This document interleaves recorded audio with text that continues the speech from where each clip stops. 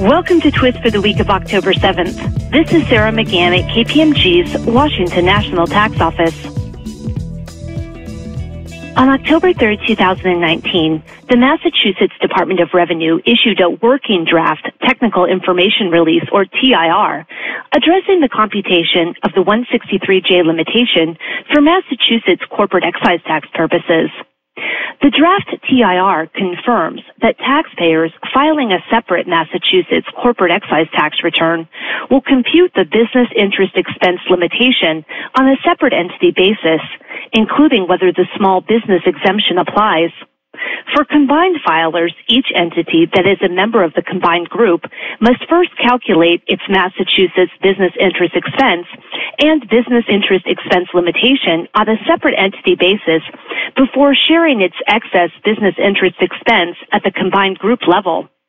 Specific steps are provided for determining the business interest expense deduction for the combined group and calculation of the business interest expense carry forward if a member leaves or joins a Massachusetts combined group.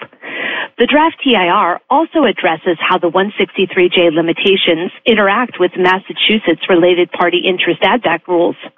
Numerous examples are provided to explain the rules set forth in the TIR. The department is accepting comments from practitioners on the draft TIR. Please stay tuned to Twist for future tax reform-related developments.